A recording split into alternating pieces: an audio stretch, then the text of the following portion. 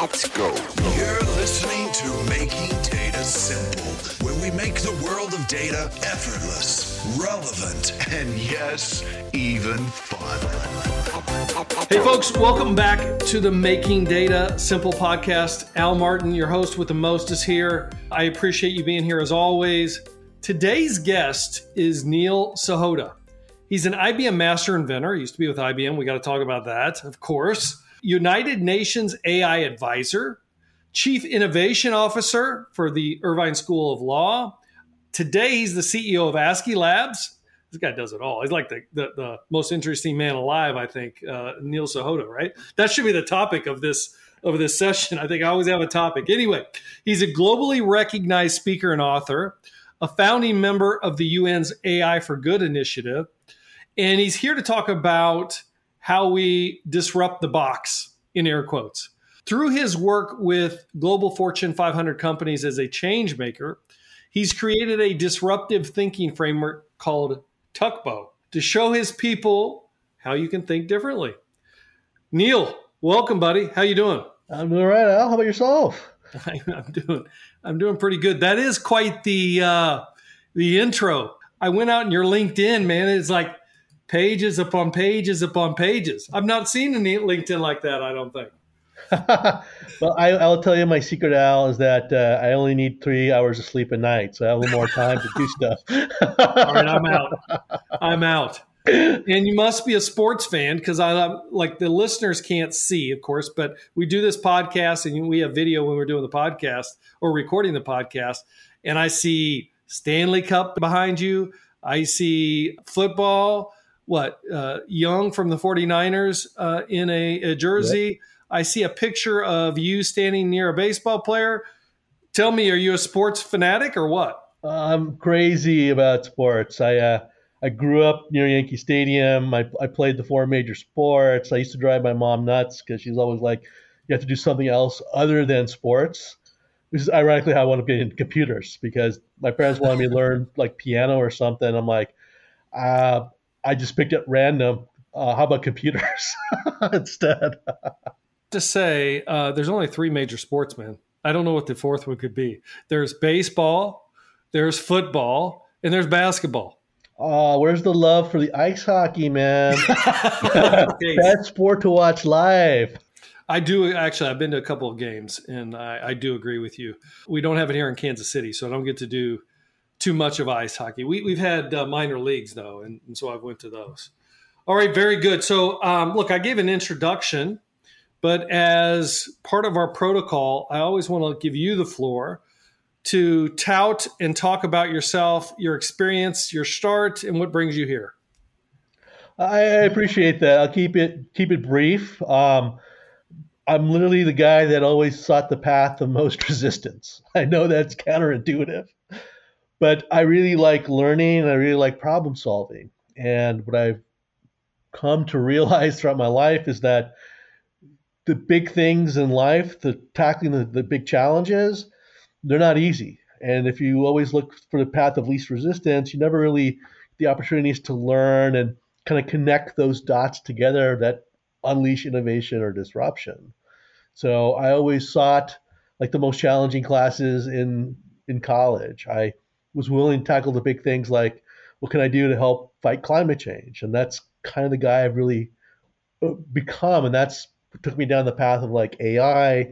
It's now taking me the path of merging AI with the metaverse and cognitive science at ACSI Labs. And, it's not that I need to do big, great things. It's what I've learned is we all have a part to play, big and small. But if we don't do our piece, we never really solve the big things. So don't be afraid to embrace those challenges is really my mantra. What'd you go to college for? What'd you start in college for? I actually studied mathematics, computer science, and political science. A little odd combination. Math, computer science, most people get, but what I really learned was to really get things done in life, you have to be able to persuade people. And that's where the poli-sci really came to play. You were at IBM quite a long time, right? I was. I started early in the early days. I had been working on some stuff that got the attention of IBM R&D. That at the time, there were a couple of guys saying we're working on a secret project named Watson. And they're like, you want to come on board and do some stuff with IBM? And it was interesting. And that's what kind of set me down this AI path. How long were you at IBM? I was at IBM for about 12 years. So why would you ever leave IBM? I reached a point where I kind of felt like I had done as much as I possibly could. At the time, I was getting more involved with the UN. They made me their AI advisor. We were launching the AI for Good initiative, and I felt it was just time for a change. And my wife was right when she said, "You probably don't realize it, but you're probably burned out. You probably need a break. You seem really gung-ho about the UN stuff. Maybe just dial it back and focus on that, as well as you've been talking about writing this book for a couple of years. Take some time and do that." And so, all right. So let's dissect this a little bit. Then you mentioned UN. Let's talk about that. When did the UN come in? Do you knock on UN's door or something? What do you do to say hello? I want to create an AI for Good initiative. Well, the UN, it happened by accident. It happened back in 2015. I have a very good friend, Stephen Ibaraki, that I had just done a big favor for him. And he called me up to thank me for it. He's like, "Hey, by the way, I'm sitting on this organizing committee for the UN. They do this big event every 4 years. You have the General Assembly, you have the world leaders show up, and I put your name forward to give a speech." And I thought he was totally yanking my chain. Right? Yeah, right. Whatever. He's like, "No." And two of the UN guys actually had heard you talk about AI before. They're like, "You think he would come and do it?" And I'm like, "He's totally making this up." I'm like, "Yeah, whatever." Didn't believe it. Hour later, I get an email from the Secretary General with an invitation to come speak at this event. And I was like, whoa. So now let's be clear. Who are you speaking to? So the event was for the world leaders and all the ambassadors. So I was world leaders being... At the time, it was like Angela Merkel, but you had the South African president. You had all these big world leaders that run all these countries there, not just the ambassadors. That would have been Obama's time, wouldn't it have been? I don't know. It was Obama's time. Obama was not there. Neither was Joe Biden. He was vice president. Was he too good for you or what? A pretty busy guy at the time. He's coming into his last year, thinking about his legacy, I'm sure. You had the U.S. presidential election already starting. Well, Merkel was there. Merkel was there. That's pretty impressive, though, man. So, look, I've done a lot of presentations, a lot of pitches in front of a lot of people, but I got to imagine the nervousness for that one could be a little bit different than the other ones. It was, particularly because I was told in advance that most of the world leaders think that AI is Terminator time. That is what? Sorry? It's Terminator time. Terminator time. That's what they believe. Robots are going to rise up, conquer the world, eradicate humanity. So no pressure. What year are we talking here? 2015. 2015. This is when they're going to take all our jobs, AI. I'll just take the jobs. There was the legitimate fear. I mean, I remember even before the Jeopardy challenge with Watson, we were getting death threats. I mean, during the broadcasting of Jeopardy, there were people marching in front of the headquarters. So we hadn't really moved very far, I think, off that doomsday scenario back in 2015. At the time, people still were kind of wondering what is AI and what's going to happen. So what was your pitch? I gave a little more optimistic speech about AI, but I didn't just talk about what it is. I was actually talking about how we're already using it for public service and how it could be applied towards the Sustainable Development Goals, the SDGs. And I got a big, ovation from everybody. And that night at the reception, the Secretary General came up to me with some other people, and they said, we never actually thought about using AI. We're worried about what would happen and how do we regulate and this kind of stuff, but we never thought about using it as a tool. And that's kind of what got the momentum going, where they're like, hey, help us figure out what we could do with this. And that's really what was the birth of the AI for Good initiative within the United Nations. Now, how is that possible? They've got to be working on AI in the background. I mean, I know that they're working on AI in the background. Is a lot of the ambassadors of the UN, were they just out of whack, or what's going on here? Explain that a little further if you could. You got to remember the UN is a collection of like 47 agencies, and each one of them has their own little domain. You got UNESCO with environmental issues. You got UNILO, which is focused on labor relations. You got UNHCR that deals with refugees. And so you have these super silos. and they're kind of worried about their own programming and what they do. That the UN is, people think it's very slow moving and bureaucratic. It is. I saw the way they develop policy, so it wasn't even on their radar. What'd you do? Spend a whole week with them?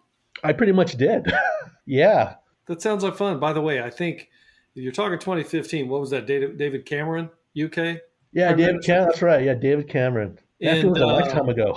It was a lifetime ago. They went through a lot of prime ministers. They have, and they're going to get a new one. Yeah, new one's coming up. Boris Johnson just quit a week ago? Not even a week ago? A couple of days ago. Yeah, a couple of days ago. So let's back up then for a second. So how do you get into AI? I know you've written a book on AI. Tell us about it. I got into AI by accident because back in 2004, business intelligence was kind of taken off. And I was working with some very notable companies, and everyone was saying "Hey, Neil, it's amazing what computers are telling us." And I'm like, they're not telling us anything. I mean, back then, Al, we had these great, packages to collect tons of data, store it. You could slice and dice it, make nice looking reports, but it wasn't like the computer was telling us anything. And it got me thinking, well, could it? I mean, machines could crunch a lot of data. Could a machine look at it like a person and draw insight from it? And that's what really set me down the AI path, and created a bunch of patents and other things. And that's what got the attention of IBM R&D back in the day. But as my work evolved, and I saw there was a lot of misunderstanding, miscommunication, and look, it's the third generation of computing. We have whole new tools that people didn't know how to use them. I wanted to write this book because I saw a lot of fear mongering. I heard a lot of people that either the books were way too technical or it was doomsday. And I'm like, no, I want to write a book to help especially non-technical people understand what AI is, but more importantly, how they could actually use it for their businesses, use it for their communities. And that's why I want to write this book. And so it's essentially a very easy to understand, non-technical book that tells you a little bit about what AI is, but explains the capabilities and gives you the framework how you can apply it to solve pretty much any kind of problem. And that book being Own the AI Revolution. Yes, thank you. Own the AI Revolution. And it was named Best Business Book of 2019. Was it? Yeah. By whom? By SoundView. So they're a group that actually recommends books to the C-suites of global Fortune 500 companies. I didn't know. All I knew is I only knew my book was named that when they tagged me in a post announcing the winners for the year. They've done that to me with the podcast before, and I'm like, wow. I mean, that's nice. Interesting. Wow. So sometimes, yeah, you're always looking at it. You're like, is this for real or what? But great. The best book of 2019, Own the AI Revolution. It's more of a business book than it is a technical book. Got it. Did this come before or after the UN piece? It came after. So ironically, when the UN found out I was writing this book, they were very insistent on hosting the book launch. So the book was actually launched during the AI for Good Summit in 2019. That's fantastic. So you're on friendship terms with the UN then today. Look, the UN is they're very grateful, and I'm very grateful for the opportunity as well. But, if you're really passionate about doing good like I am, and you commit the time, the UN, they're actually very good about helping to spread that message because they want to try and empower people, and that's the opportunity that they see with my book and with AI for Good.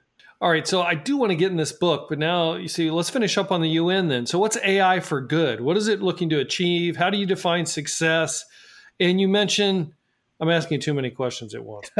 You also mentioned that's not a good host, but you mentioned they reward you with, optics and a platform. How much time are you dedicating? So AI for Good, how much time are you dedicating? How do you measure success? Blah, blah, blah. It consumes probably about a third to half my time, right? Remember, I only need 3 hours of sleep, everybody. Or are you doing this for free? I do this for free. It's a volunteer, right? The challenge with working with the UN or working for the UN is everything becomes a conflict of interest. So even like teaching a class at the university becomes a conflict of interest. And I wasn't willing to give up some of that because I feel it's actually very important, especially the teaching and getting the future generations ready for, well, the challenges of tomorrow. But AI for What good. does that mean? Did you have to give up the UN? Are you still with the UN? Or are you just No, playing it careful? it's still there. As long as I'm not paid, I don't have the conflict of interest problem. So my role as a UN AI advisor is completely voluntary. But you can get paid elsewhere. If yeah, I can get paid elsewhere, like being CEO of my company, speaking, all these things, not an issue. Ironically, all these UN ambassadors are getting paid, just so you know. Yeah, but you know how that works is their host country actually has to pay their salary. Understood. Understood. They're still getting paid. Still getting paid, yeah. Why don't they all contribute to, like, gather up a collection pot at the end of the UN briefing and then give you some money? Al, if you want to pitch that idea, I'll connect you with the right people. I'm full of great ideas. They might not be on your level, but there's some good ideas, man. AI for good, so keep going. Tell me about it. So it's actually a solutions-based initiative. So it's not just policy and regulation. We actually want to create real solutions towards the SDGs. So we have things like, zero hunger, improve, diversity, smart cities. So we actually run projects to actually create real solutions. So we have 117 active projects today. I think we've completed over 100 projects, actually almost 200 projects in the life of AI for good. But we've done and things these are like AI solutions specifically? AI specifically. So what does that mean? Are you writing them, or do you have a team that's writing them, or you have a UN team that's writing them? You're creating machine learning models, or what are you saying? It's a combination. So it's some of the UN folks, the different agencies. It's also one of the things I do is help build the partnerships. So we have partners in academia, private industry, NGOs that are nonprofits. So people, again, they volunteer and contribute their time, money, resources, people, equipment, because local problems have global solutions. So like one of the things we've done is we've built very simple AI tools to help farmers in impoverished areas like Bangladesh and Malawi, where they don't have access to great topsoil, don't have access to a lot of water, but they have simple tools that help them figure out what to plant, where to plant, and they don't need high-speed internet. They don't need supercomputers or anything like that. And we've seen them be able to grow about 30% more crops while using less water, while using less topsoil. What are you examining yields through AI of their fields to determine the best use of their planting methods, et cetera? That's part of it. So yeah, we're looking at the topsoil conditions. We're looking at what seeds would be most effective. We're looking at a balance between cash crops and consumption crops, based on pricing. We're looking at climate information, potential insect infestation. So we're crunching thousands of different data points to figure out the optimal mix. It's gotten to the point where the AI can even suggest, like, if you plant these seeds 2 millimeters to the right, you'll probably improve the yield by 4%. How does this go about getting approved, presented? I mean, do you go before the UN and say, hey, I got the latest idea. We're going to create a machine learning model around the collection plate so I can get paid? Who's in? I mean, how does it work? So we have a triage process. There's a whole group dedicated inside the UN to doing this, and I help them manage the portfolio. But people can submit their ideas, and if we see that there's enough merit, basically the business case here, then we'll activate the project and see what resources we can get from the member nations, the other agencies, as well as what our partners are willing to contribute towards making that happen. So sometimes some of them are IBM competitors. Let's say, like, we're willing to step in and provide people and money and other things to help make this happen. So you'll get corporate sponsorship in some cases, or in many cases then? Yeah, that's definitely part of it. But a lot of the funding does come from the member nations. Any other use cases that are prominent right now that you're worth mentioning? Well, one of the things that we're working on is in Africa, if I remember the stat correctly, there's one doctor for every about 2,000 people. And I think the average person lives about 70, 80 kilometers away from some sort of health facility or doctor. Mm-hmm. So we've been actively working to create little tools. So mobile devices are very prevalent in Africa, to build like a self-contained, like little AI assistant that a local could use. So even though they're not a health professional, this little tablet or phone can kind of scan. You can prompt questions, and if it's treatable, explain to the person, like, here's how you can help treat their illness or help treat their injury. And if it's too severe, ask to call in like a helicopter to actually take them to a facility. So we're basically trying to turn local people with no healthcare training into like physicians' assistants so that they can provide some basic level of healthcare services. I would imagine there's a few steps before you get to send the chopper. There is. It's not just the chopper comes right away. So that's cool. So healthcare in Africa, the farm yield. Any others worth mentioning? Sounds like you got a lot going on. There's a lot. Like I said, we have 117 active projects at the moment. 117. I didn't catch that. Yeah, but there's a lot of work like we're doing right now around digital twins and deep fakes, where we're combining the AI with the metaverse. So with digital twins, we can kind of experiment in a safe space. So if you ever watched the Doctor Strange movies, Al, I have. So like, if for the audience, if you watch them, they have this place they can go to called the Mirror Universe, which is a complete replica of the real world, but they can practice magic in there, and there's no damage to the real world.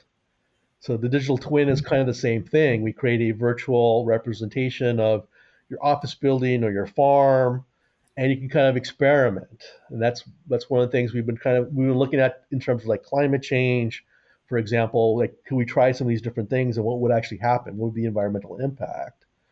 The flip to digital twins, though, is deep fakes, where people are creating, usually of people for malicious intent, a virtual representation to fool. And so we're also working on tools to figure out, can we do a better job of detecting these deep fakes? Because if you're a big name like Joe Biden or Boris Johnson or Tom Cruise or whoever, the deep fake will get psychoanalyzed to death to see if it's true or not. But if you're the average person, you don't have much recourse. So is there a way we can kind of identify, is this the real person or not? Nice. I want a mirror universe that I just golf in all the time. See how that feels. That'd be terrific. But I hope this universe. So actually, that's not true. I want the mirror universe to be the working universe, and then I can golf in the real universe all the time. Well, you figure that out, man. We can do that, Al. We can actually do that. Let's do it. Well, that's what we're waiting for. Clone Al is better than the real Al. So let's talk about the book. Own the AI Revolution. What does that mean? Own the AI Revolution. And it is interesting when you mention it's a business book. You've said that many times to repeat it, because I would have thought that, you're going to go into machine learning models. We're going to use Python here, notebooks here, blah, blah, blah. But this is really about business and how to, I guess, own the AI revolution. Tell me how you owned the AI revolution. Well, if you'll indulge me with a little side story to set this up. Of course. That was not the original title of the book. The original title of the book was Uber Yourself Before You Get Kodaked. So my buddy Peter Diamandis uses that phrase. He's actually one of the interviews in my book. He's like, Neil, you could totally use it. I'm cool with it. But my publisher hated it. I was going to say, publishers set the title. That's what many people don't know. They're going to set the title, and I'm sure it came across their desk and they say, what the hell is this? No, we're not doing that. So what was your title, though? Uber Yourself Before You Get Kodaked. Before You Get Kodaked. It's kind of a long title, man. I like the idea around it. Anyway, my publisher actually wanted to call the book AI or Die, which was kind of against this whole thing. I'm trying to write an optimistic book to help people. But that would have scared the UN. You'd have set the UN right back to their fear-mongering days. Yeah. But they were nice enough to work with me and say, okay, let's figure something out. And going through this, one of the things was, look, AI is triggering the fourth industrial revolution. And we have a lot of smart technologists that understand the models and NLU and all these things, but they don't often have the insight to understand the on-the-ground pain points of a doctor or a lawyer or a marketer. So, there's a new kind of combination here. And that's when we realize, okay, well, we're trying to help people kind of own this, fourth industrial revolution. That was kind of the sourcing of the name. That's how we came with Own the AI Revolution. That this is a book for business people. So, technologists obviously can also read it and at least see how some of these things get applied. But we're going through a whole new transformation, and I know a lot of people are scared of change and what this might mean, and a lot of people are just kind of sitting back thinking like, I'm just along for the ride. What I want them to really understand is like, you don't have to be the passenger. You can actually be the driver. And, the book gives you the tools to teach you how to be that driver. Around the UN, I mean, you're speaking with all these folks. You're getting a lot of input. I'm sure you've got input on your book. Where are we today in your estimation around AI? Where are we really at? Where will we be short term? And where do you think we're headed? Interesting questions, Al. I think we've made a lot of progress in the last 3-4 years, in large part because I think there's more awareness and more acceptance of the technology. So I think you have a lot of people now realizing like, I need to be doing something.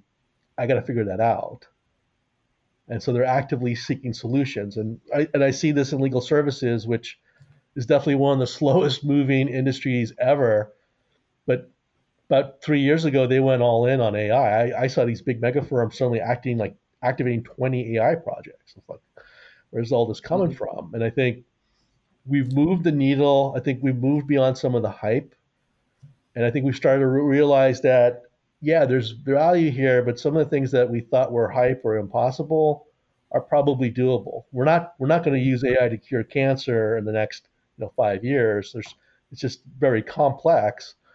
But we could probably tackle some smaller things and accelerate, things like, we can offload the common cold stuff off of doctors, let them free up on the more serious illnesses for their patients. So I think what we're seeing right now is a big shift in that kind of thinking. And I think you've seen more people realize that we can actually use AI towards things like artificial empathy, that even though the machines don't feel the emotions, they become really good about detecting the emotional state of a person, which is why we're seeing a lot more mental health solutions with AI today.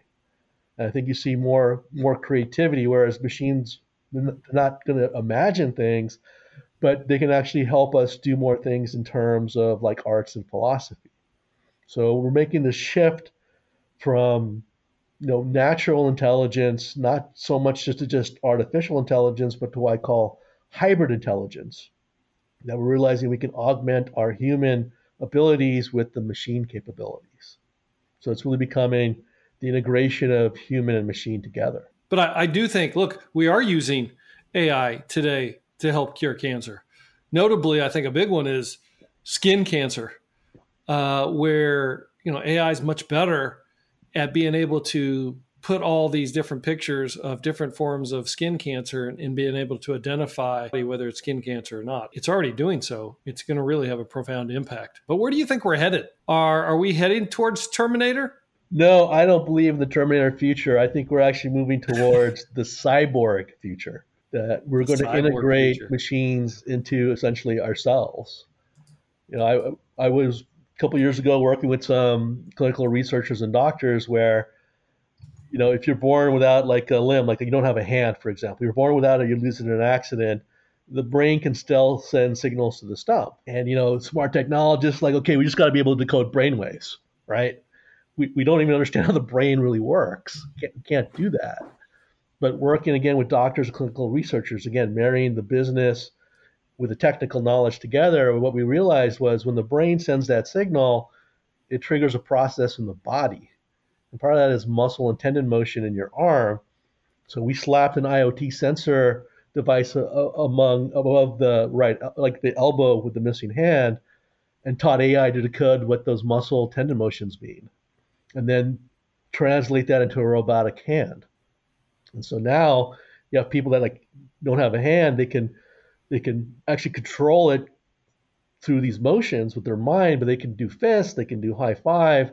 That's why I really see the cyborg future coming to be, that we're going to implement some of these capabilities for ourselves, that we're going to enhance our things. Like we've already got the experimental surgeries. I think it's been done a dozen times where we put digital cameras into a blind person's eyes and transmit the image in. it's black and white and grainy, but we know it'll get better. But I can see a future where we all have something like that ingrained, even if we're not blind, but now we can see X-ray, we can see microwave, we can see infrared. That's why I really believe that we're gonna integrate human and machine literally together for a cyborg future. One of the best books that I've read is by, I think, Sapiens by Yuval Noah Harari. I think his second one, what was that called? Homo Deus or something? Homo Deus, yeah. Where I think he talks about where we're headed, and he talks about like essentially cyborg. The good and bad of it, because then it becomes, capitalism around it. It's just like, the first flat screen TV. I was with my wife and she was like, "Oh, look at that new flat screen TV. It's $1,500. Yeah, we should get it." And I said, "So Karen, that's $15,000. And she goes, "Are you kidding me?" And we walked away. But it's going to be the same thing with like cyborgs. All right, you can have this camera in your eye. It's only $3 million. But over time, it drives down the price. It's straight economics, and all of a sudden, everybody's able to get something in their eye. Anyway, anything else you want to say about the book or your UN exploits? I will tell you that a lot of people have told me they found the book extremely helpful. They've actually been able to use it to apply for their businesses and actually come up with some novel AI solutions. And some of the framework, obviously, we apply in the UN AI for good stuff. But if everybody reads this book, what do I get from it? What's the outcome you drive? You're going to understand, obviously, a little bit about what AI is, what it can do, what it can't do. But more importantly, it's going to give you the framework to understand how should I be thinking about it. So what should I do? It's going to help you answer that question. How do I get started? And it's going to expand your mind to the possibilities, because part of the book is a set of interviews that I've done with people, and people are fascinated by some of the work. That you had 3 lawyers build an AI associate lawyer. You had a guy that's a therapist built a tool to help depressed and suicidal teenagers. So it's really this empowerment. Now, the interesting thing you actually bring up, Al, is it's not going to teach you how to be this great disruptive thinker. That's actually my next book, which I'm about 80% done with. Oh, really? Like what everyone says, think differently. But no one ever teaches you how to do that. And so the way I've done it, I had my own framework called Tuckbow. That's actually my second book. I'm going to share my framework with the world. But towards the end of this month, I'm actually going to put more stuff on my website to explain to people how this Tuckbow actually works.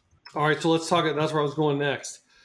Can you at least talk to Tuckbow? I know that it sounds like it's going to be in your next book, so we're going to get it in writing here soon. But do you have a high-level explanation you can provide on it? Yeah, so Tuckbow, it actually stands for the steps, which is think different, which is really about the ideation. So I share the techniques and stuff. So how do you actually come up with a disruptive idea? The U is understand different. So then how do you validate the idea that's actually a good idea and it actually creates benefits? The C is create different. So this is how you actually then build your idea. How do you design and actually implement it to a real world like solution or service? The B is be different, which is now, okay, then how do you drive adoption? How do you get people to basically get truth and trust in your whatever technological solution you've done? Or non-technical, it doesn't have to be about, like emerging technology, but how you actually showcase to get people to understand the value proposition. And then O is own different. So how do you actually build the infrastructure around it to be successful? And I always talk about like Tesla. Why was Tesla like really the first successful electric vehicle company? It's not because they radicalized batteries or the sleek design. Tesla was the first company to actually say, we'll build the infrastructure, because most people were worried about running out of a charge and where can I charge my car? Tesla actually went out and built a supercharging stations. They negotiated with the shopping centers and the airports and all these places, and they built an app to help you find all these things. So Tuckbow is really soup to nuts, from idea to, throwing it out in the market, all the things you actually have to do to be successful in disruption. So can we get this today, or are we eager to see your next book? You don't have to wait till my next book. As people who know in the publishing world, books don't turn around quickly. I've actually developed a workshop that I've actually been teaching to several companies already, as well as some individuals who are actually using it for things like their own career development. So I have stuff that is readily consumable, and I'm in the process right now of updating my website so I can share that with people. And where can folks reach you? The best place, my website is just my name, neilsahota.com, or you can always follow me on LinkedIn, Twitter, Instagram, all social media. I'm constantly posting the latest stuff around AI and disruptive thinking and my work with the UN. So, but you're also Mr. CEO as well. How do you find time for that? Or is this part of everything we talked about, part of your new company? Tell us about your company. Well, the company is focused on combining AI, the metaverse, and cognitive science together. So everything I do is kind of complementary. There's some level of complement to it. And this company actually started off as a research by some other cognitive scientists about 12 years ago. Mm-hmm. And it's really about solving large, complex problems. And the interesting thing they would learn from this is as they were doing this, these organizations came up with some very creative solutions, but it actually sustained development in terms of creative thinking. So it was primarily C-suite and the board out there. But when I met these guys about a year and a half ago, I was looking at it, we realized that they were getting ready to kind of commercialize. They want to go from research to commercialization. What we learned was this isn't just a C-suite board solution. This is something that could apply to anybody. And so one of the things we're actually doing today is we've actually created a virtual world to help people tackle mental health issues. And so we're calling it a journey. And so you actually go through some of these challenging mental situations, again, in this mirror world, mirrorverse. So you actually get exposed in a safe environment and you can actually learn coping mechanisms and actually build your resilience before you actually go through it. You're going to have to tell me how that works, though. How do you deal with mental challenges in a virtual world? So this is where the cognitive science aspect comes into play. So we know what the scenarios are, and we use AI to actually generate scenarios we haven't thought of, and randomly kind of go. So it's not like you do the exercise is the same thing every time. It's actually different every time. And so as you go through, the AI is actually analyzing your responses and see how you're developing. And so as you kind of grow and mature, it makes it more complicated, more complex. So you keep developing that mental muscle. I compare this to we were talking about basketball earlier. You think about at one point, LeBron James was the best basketball player. How do you get to be the best? Well, you keep playing against people that are better than you. When you're the best, you're plateaued, right? You don't have any better competition. Well, with AI and the metaverse, we basically created a robotic basketball player that's better than LeBron James and will always be better than LeBron James. So now he still has competition to play against. So he's constantly improving his game to levels that he couldn't do before. It's the same type of thinking what we're doing here with the company, that you're facing more complex challenges all the time, things that we haven't even anticipated thanks to the AI event generator, to keep exercising your mental muscle. What we found is that because you're in the safe space, people are willing to take different kinds of risks or more risks. And that's what leads to some of these creative solutions. Did you say LeBron was the best? So he's no longer the best? Today, I don't know if you can say LeBron is the best player in the NBA. Who would you say is the best? Oh, man, that's I would have to go with Giannis. I'd have to go. Really? Who's the best player? Who's the GOAT of all time? You can tell from how old I am from this answer. I think it's actually Michael Jordan. No offense to LeBron. He's a fantastic player. But I think what you saw Michael Jordan do, especially back then, was just phenomenal. I actually agree with you, just so I'm on record. I agree with you as well. Easy for me to say. I was talking to, I think, one of my kids about this, and we were arguing back and forth, and I said, look, I think because all these games change, the world changes, there's multiple greatest of all times based on generations. But I think Jordan's the best. I'm with you on that, man. I think it's about the impact to the sport. That's really, I remember back in the days, in the mid 90s, they were talking about who has been more impactful to their sport, Jordan or Wayne Gretzky, right? And I remember saying and thinking, like, why is this even a question? Jordan has had a tremendous impact on the NBA, but Wayne Gretzky literally brought ice hockey to the United States.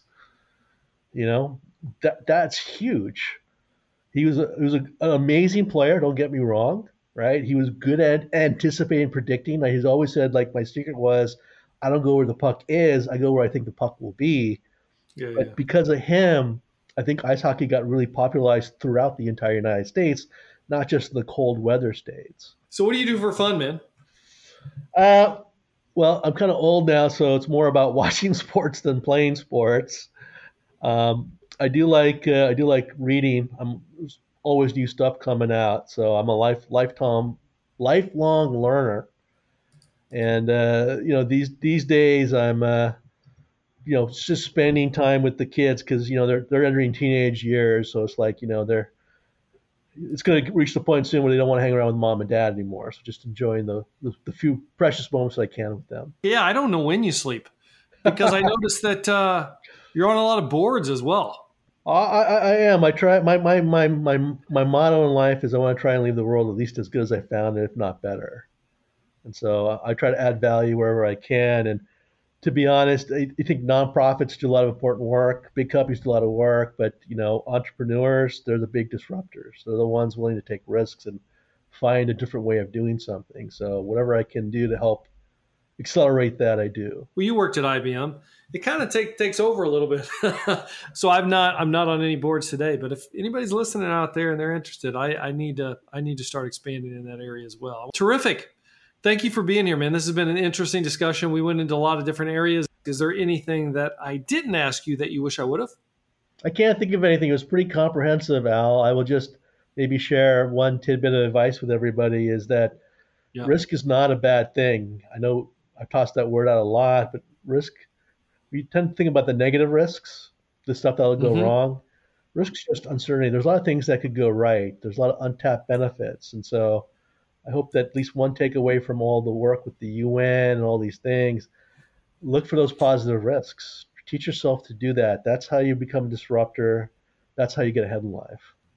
I got you. Hey, man, thank you for being here. Interesting discussion. Greatly appreciate it. Wish you the best. If you need any help with the UN, you know where to call me. I'll jump in. Al. I want a front row with Mr. Biden. I want to have a chat. So just arrange that for me if you would. We'll work on that, and we'll get you a couple of board seats as well. We'll work on that as well. And your golf game. Greatly appreciate it. Thank you for being here, man. My pleasure. As always, hit us on almartintalksdata@gmail.com. We love that you're listening and you're here with us. Tell a friend. Tell us how we're doing. And until next time, look, we'll see you on the podcast. See you.